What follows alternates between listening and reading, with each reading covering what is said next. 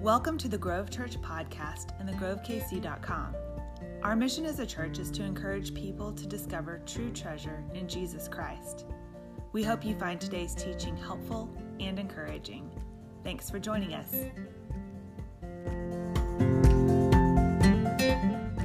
Well, if your email inbox is anything like mine, then most of this last week has been spent with people blowing you up with Merry Christmas wishes.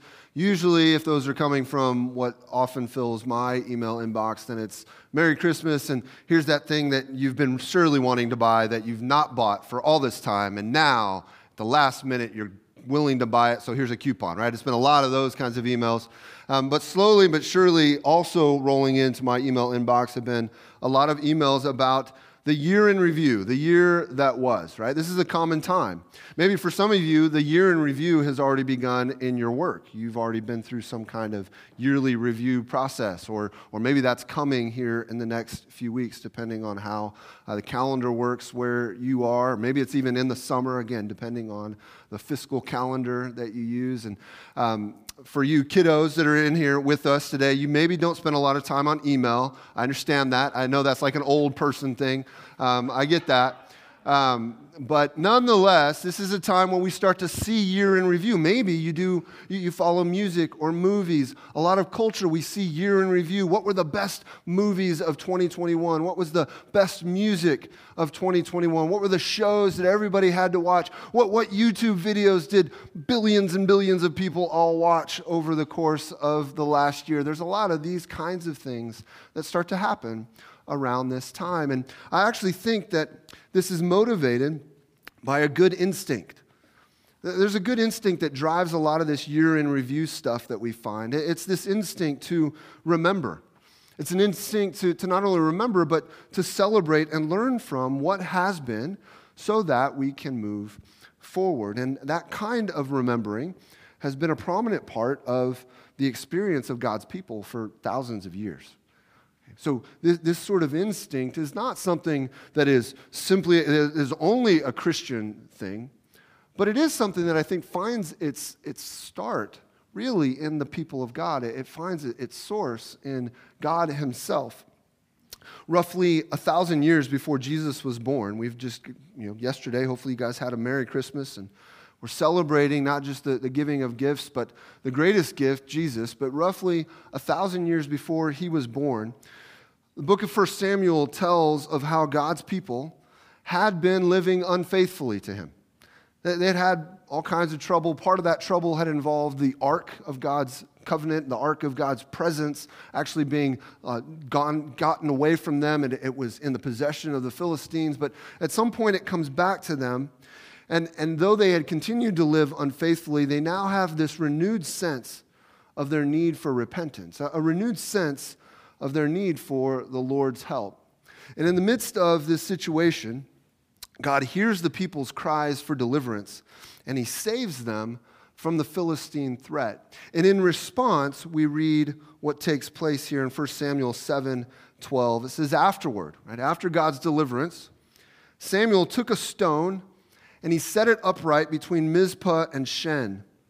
He named it Ebenezer, explaining, the Lord has helped us to this point. Now you have there on your listening guide another translation of this verse, 1 Samuel 7:12, that gives just this extra little bit of clarification that this stone, this Ebenezer that was set upright, means stone of help, or the stone of the helper. Okay? And what we find here is that Samuel has built an altar in response to God's help, to God's deliverance. He builds this altar, and building an altar acted as this powerful symbol and reminder of what God had commanded, of how the people had responded, and then how God had blessed or disciplined them as a result. That's the way it worked countless times in the lives of God's people. But specifically here, it's this Ebenezer, it's this reminder that God has helped us to this point. He's protected us. He's defended us. He's kept us. And so what we have to understand about these Ebenezer stones is that regardless of what it was coming as a result of, that these were meant to be a memory. They were meant to help preserve a memory, and that memory was meant to be instructive. It was meant to be instructive not only to that community in that time, but it was intended to be instructive for the generations to come.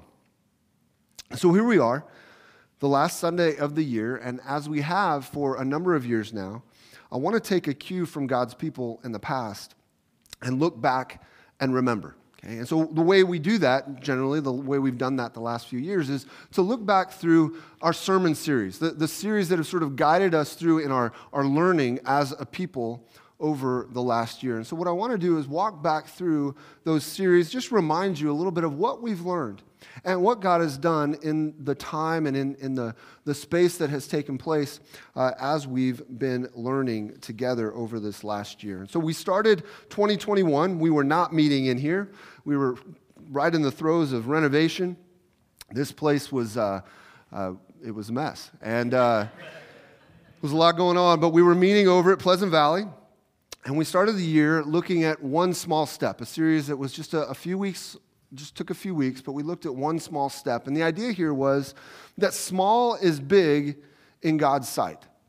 We were looking and pressing into this idea that small is big in God's sight. And so what that means is that whatever the size of your steps, wherever God has you, however you feel about the size of your steps, whether those seem to be big steps that you're scared to take, or they're big steps that you're so excited to take, or they're small steps that you wonder if they really even make a difference, whatever the size of your steps, we are called to walk with God. Our days need to be spent walking with God, pursuing Him.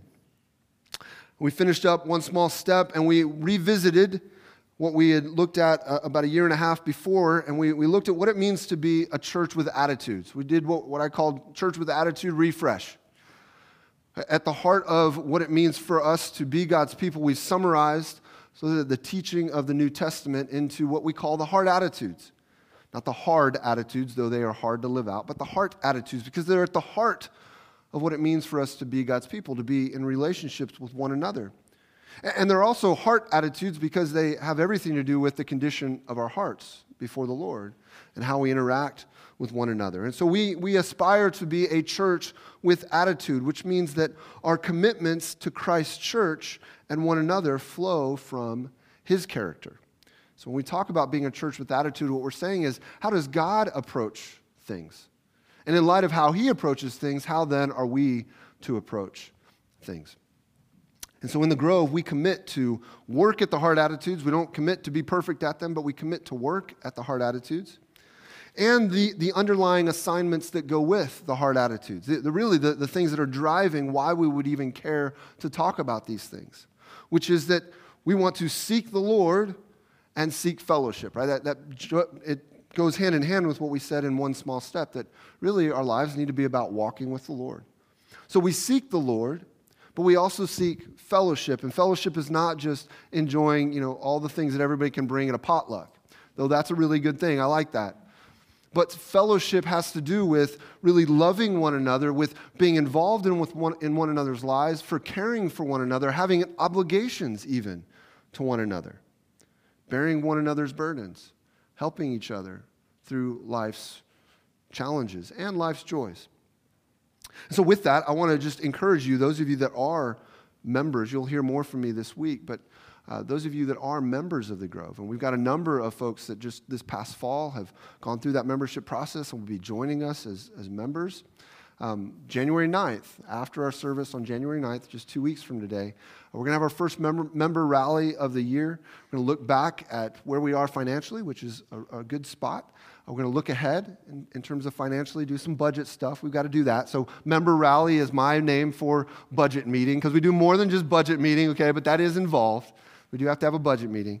But we'll talk about some other things. And then we'll also move into, in January, our time of membership renewal, because we think this is so important that we don't just say, well, you become a member, and then we never talk about it again, right? Let's just pretend it's all good and everything. No, what we say is, this is a commitment that's so important that we're going to renew it on a yearly basis. We're going to talk about it again. We're going to remind ourselves of how important it is for us to live these things out. We're going to even be aware of the fact that we probably haven't done it nearly as well as we would have liked. but we're going to continue to pursue the things that God has called us to when we commit to membership in the local church. So that's all coming here in this next month. We did that last February, looked at that for a couple weeks. Then we moved into a series that really spanned a lot of the KC Metroplex. It was called Have Courage, or we called it Have Courage. It was part of a larger effort called One KC. And we walked through the book of Mark, not every single passage of the book of Mark, but some select passages through the book of Mark, and this idea of having courage. And what we found is that Jesus has come to call us to himself. And with him, we have every reason for courage. In other words, he can help us, not just removing us from life's trials, but he actually wants to help us through life's trials. And so as God calls us to himself through Jesus, he's calling us to a life of courage, a life that he wants to put courage into us and help us to walk through the things that he has called us to. From there, this place started to look a lot better. We were getting close, and we were anticipating the prospect of moving in to this space. And so we did a series called Open House. And Open House was about hospitality in the Bible. And what we said is that what we've been given in this new space is a tangible expression of the hospitality of God. That us being welcomed into this as a more permanent home for the Grove Church was a tangible expression of God's hospitality of us, his welcoming of us. What we had to understand, though, is that hospitality is most fully demonstrated not in a building, but in Jesus himself. That the cross actually is a place of hospitality. It's a place where God welcomes us to himself. It's an unlikely place of hospitality, but that's the amazing thing that Jesus has done, is turned this ancient method of execution into a place of welcome. And so we talked about the importance of us welcoming others as we ourselves have been welcomed in Christ. And then from there, we moved into May. And May 2nd was our first Sunday here in the building. We got to celebrate that indeed this 6-month, 7-month project was over. Countless hours that had been spent, many of you helping pitch in to make all that happen. We had finally been able to move in. And so we did a series called Built to Last. And what that was is actually a mid-year example of what we're talking about today, the importance of looking back, of remembering what God had done. And so we spent a number of weeks looking at the fact that the renovation project wasn't simply about what we accomplished. It was about how we accomplished what we accomplished. And we explored 8 project values that help us approach every project so that it accomplishes the goals for the present, but also resonates into eternity. That's what we want to do when we gather for any reason. As we do things together, we want those things to really have purpose in the present, to be important for the people that are gathered there and be helpful to folks. But we want those things to be helpful, not just in this temporary way, but in an eternal way. And so how do we do things in such a way that God is really honored, that he himself would be pleased to work alongside of us? Because we do believe that he is working in and through us and with us as we set out to do what he's called us to. And so we looked at those things and tried to understand and look back and celebrate and honor some people who had done some extra, in extra ways, had demonstrated some of the things that we say are important. And like I said, it was a mid-year example of what we're talking about. And in fact, it was an opportunity for us to celebrate with our very own Ebenezer. And some of you realize we just now, about a month ago, got that thing put up. But here's a picture if you haven't yet noticed it, right? This is our Ebenezer G, our shadow box celebrating the efforts of God's people. And remember, as a reminder to us of all the work that it took. Right? So the ball bearings that fill that shadow box were the ball bearings representing your hours put in.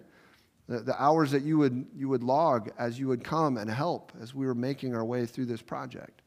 And so it's meant to be a visual symbol to just remind ourselves of God's faithfulness, of his goodness, and the fact that when God calls us to important things, he calls us to those things.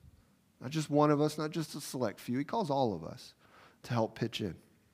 So we got to celebrate was built to last. And then we made our way into the rest of summer, and really a lot of the summer was a little bit of a mishmash, a lot of standalone stuff. We had some guest speakers. We got to hear from Jerry Connor, who was our founding pastor.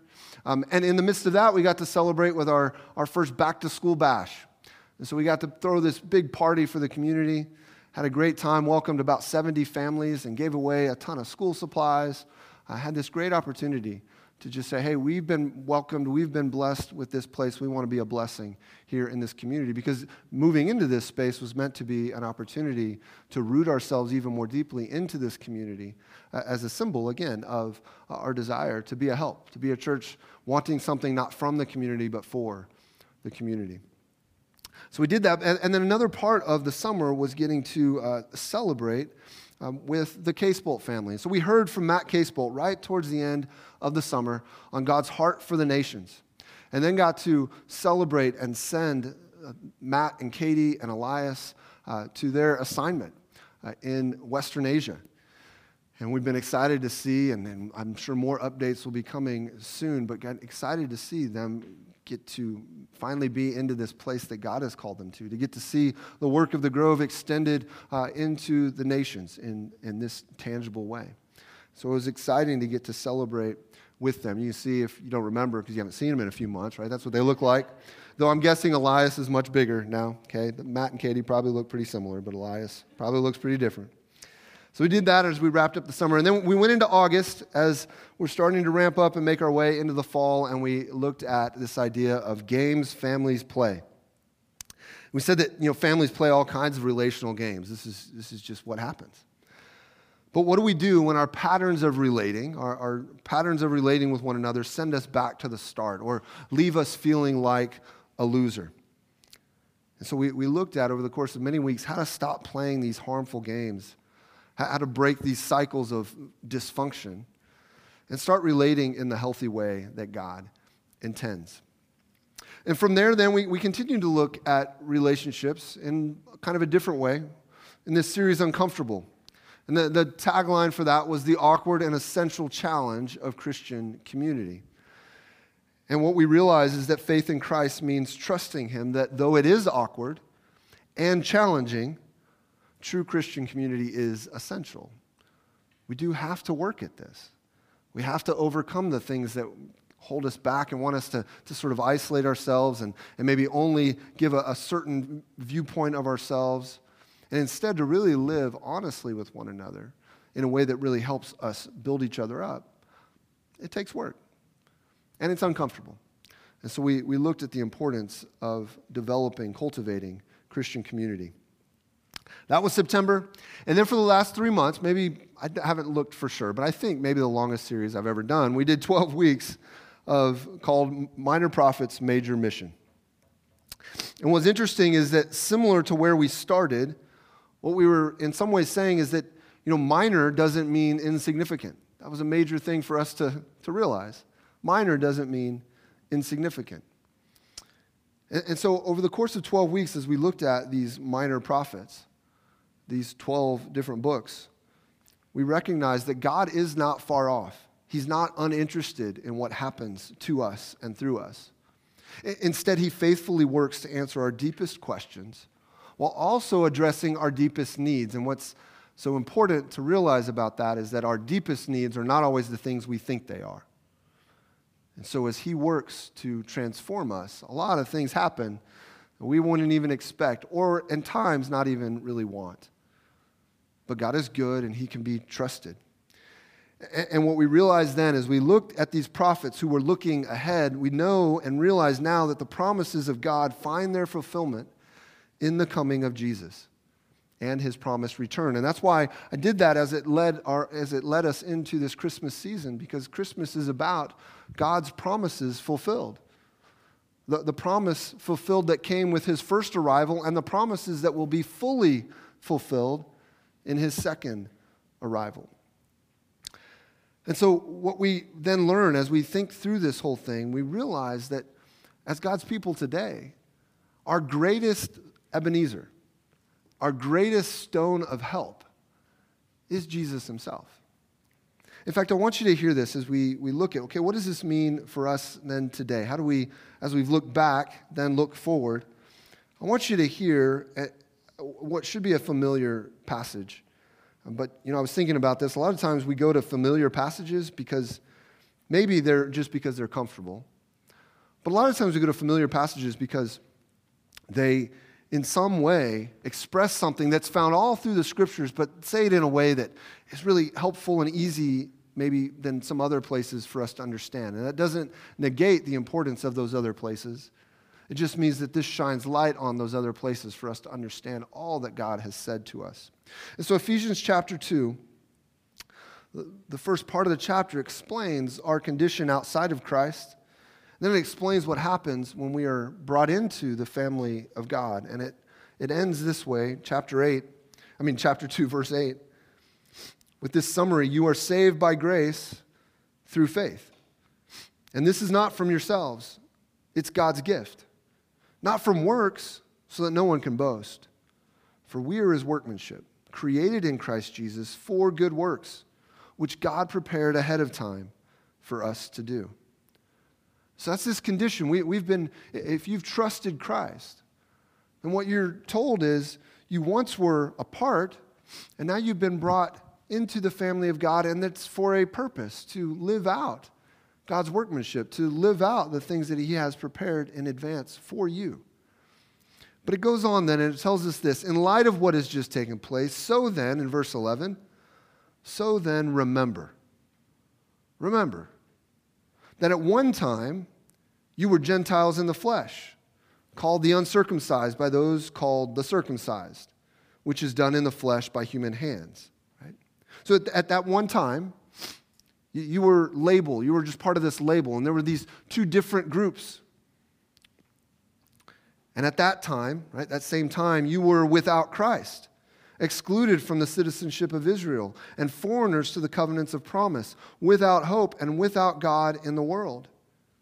But now, in Christ Jesus, you who were far away have been brought near by the blood of Christ. For he is our peace, who made both groups one and tore down the dividing wall of hostility.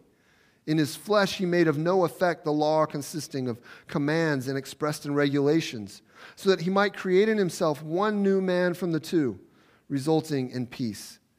He did this so that he might reconcile both to God in one body through the cross, by which he put the hostility to death. He came and proclaimed the good news of peace to you who are far away and peace to those who are near. For through him we both have access in one Spirit to the Father.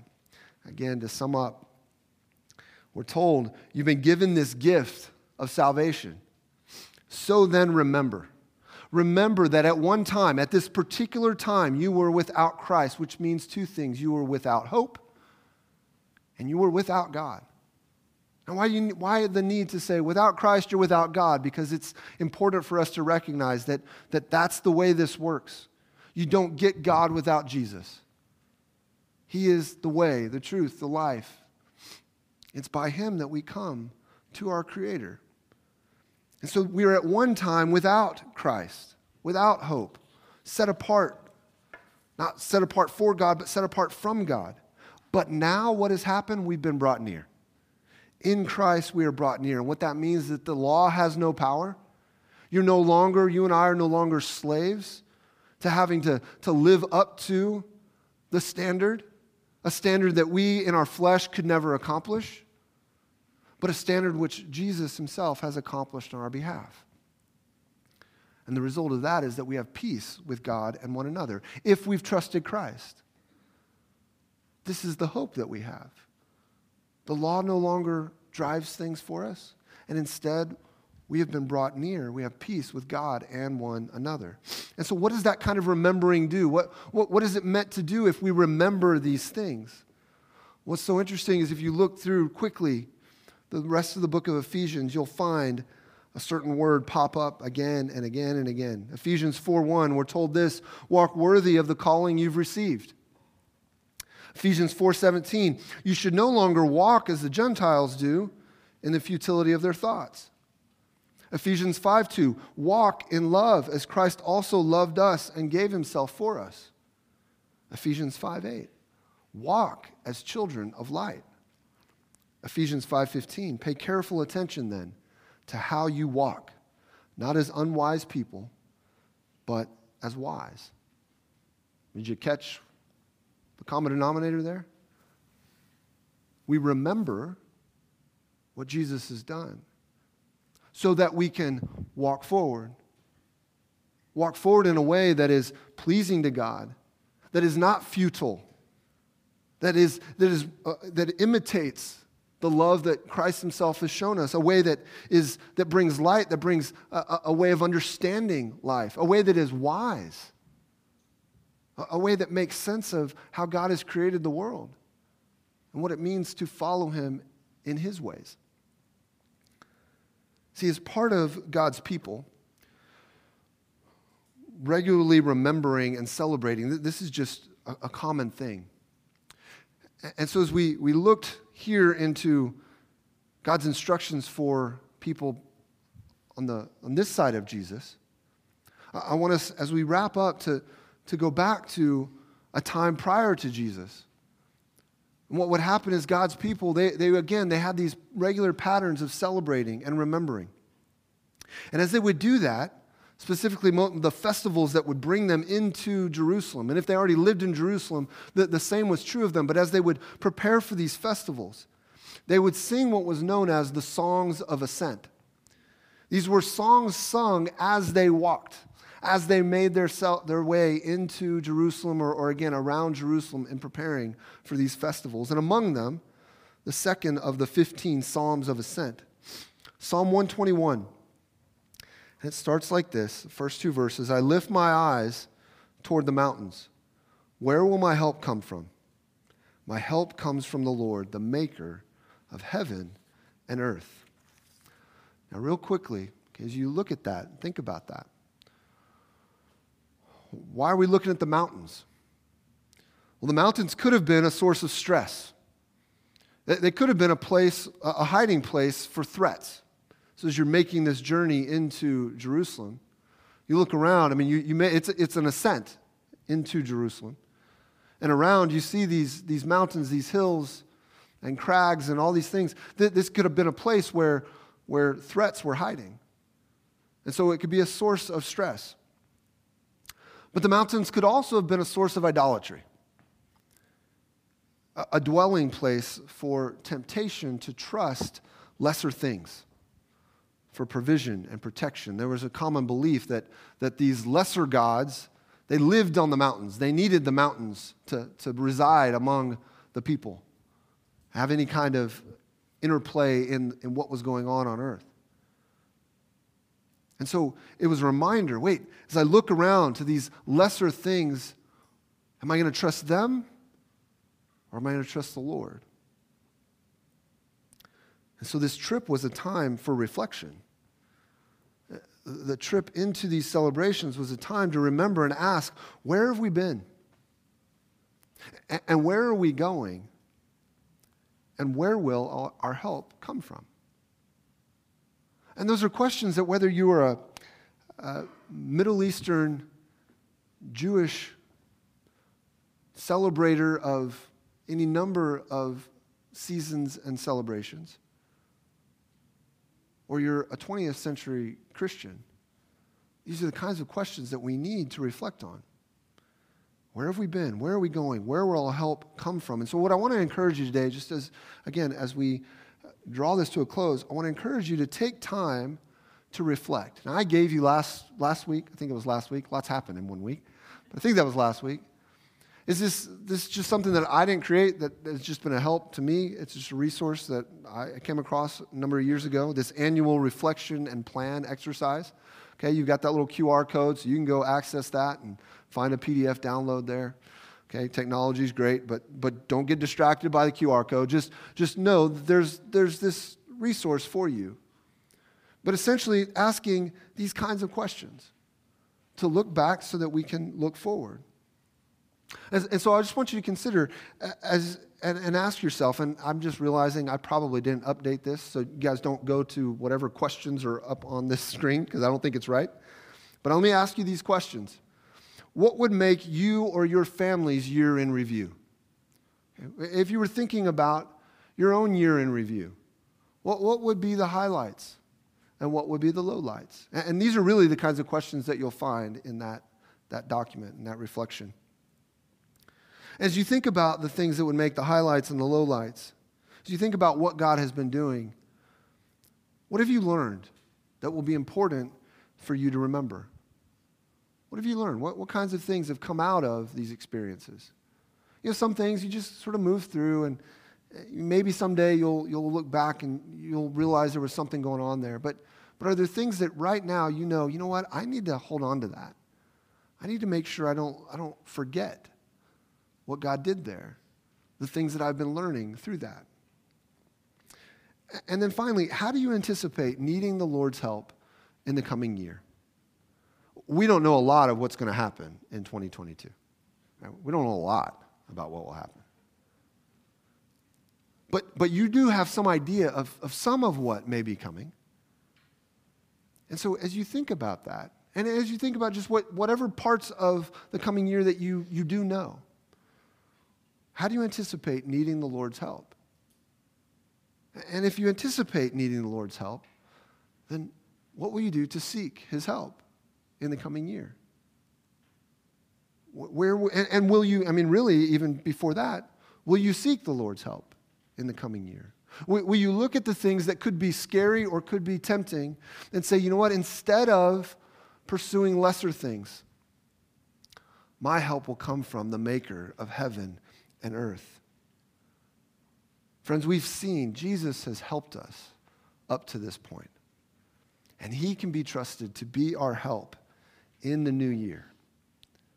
Let's pray together. Father, I thank You for what You've done. I thank You for the ways in which You have helped us.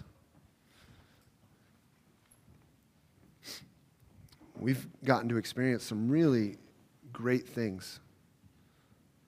And yet, it's also been a year of lowlights for us collectively and individually. But Lord, I pray that as we think about what has been, as we look back, that You would help us to move forward in faith, to consider that You do want to be our help, that in Christ, on the cross, You have helped us in a way unlike any other, and in a way greater than any other thing we could ever possibly need. God, help us to see our challenges and see our opportunities in light of the cross, and in light of the resurrection, in light of the fact that death does not have the final say. God, we ask for Your help in 2022. In Jesus' name we pray. Amen.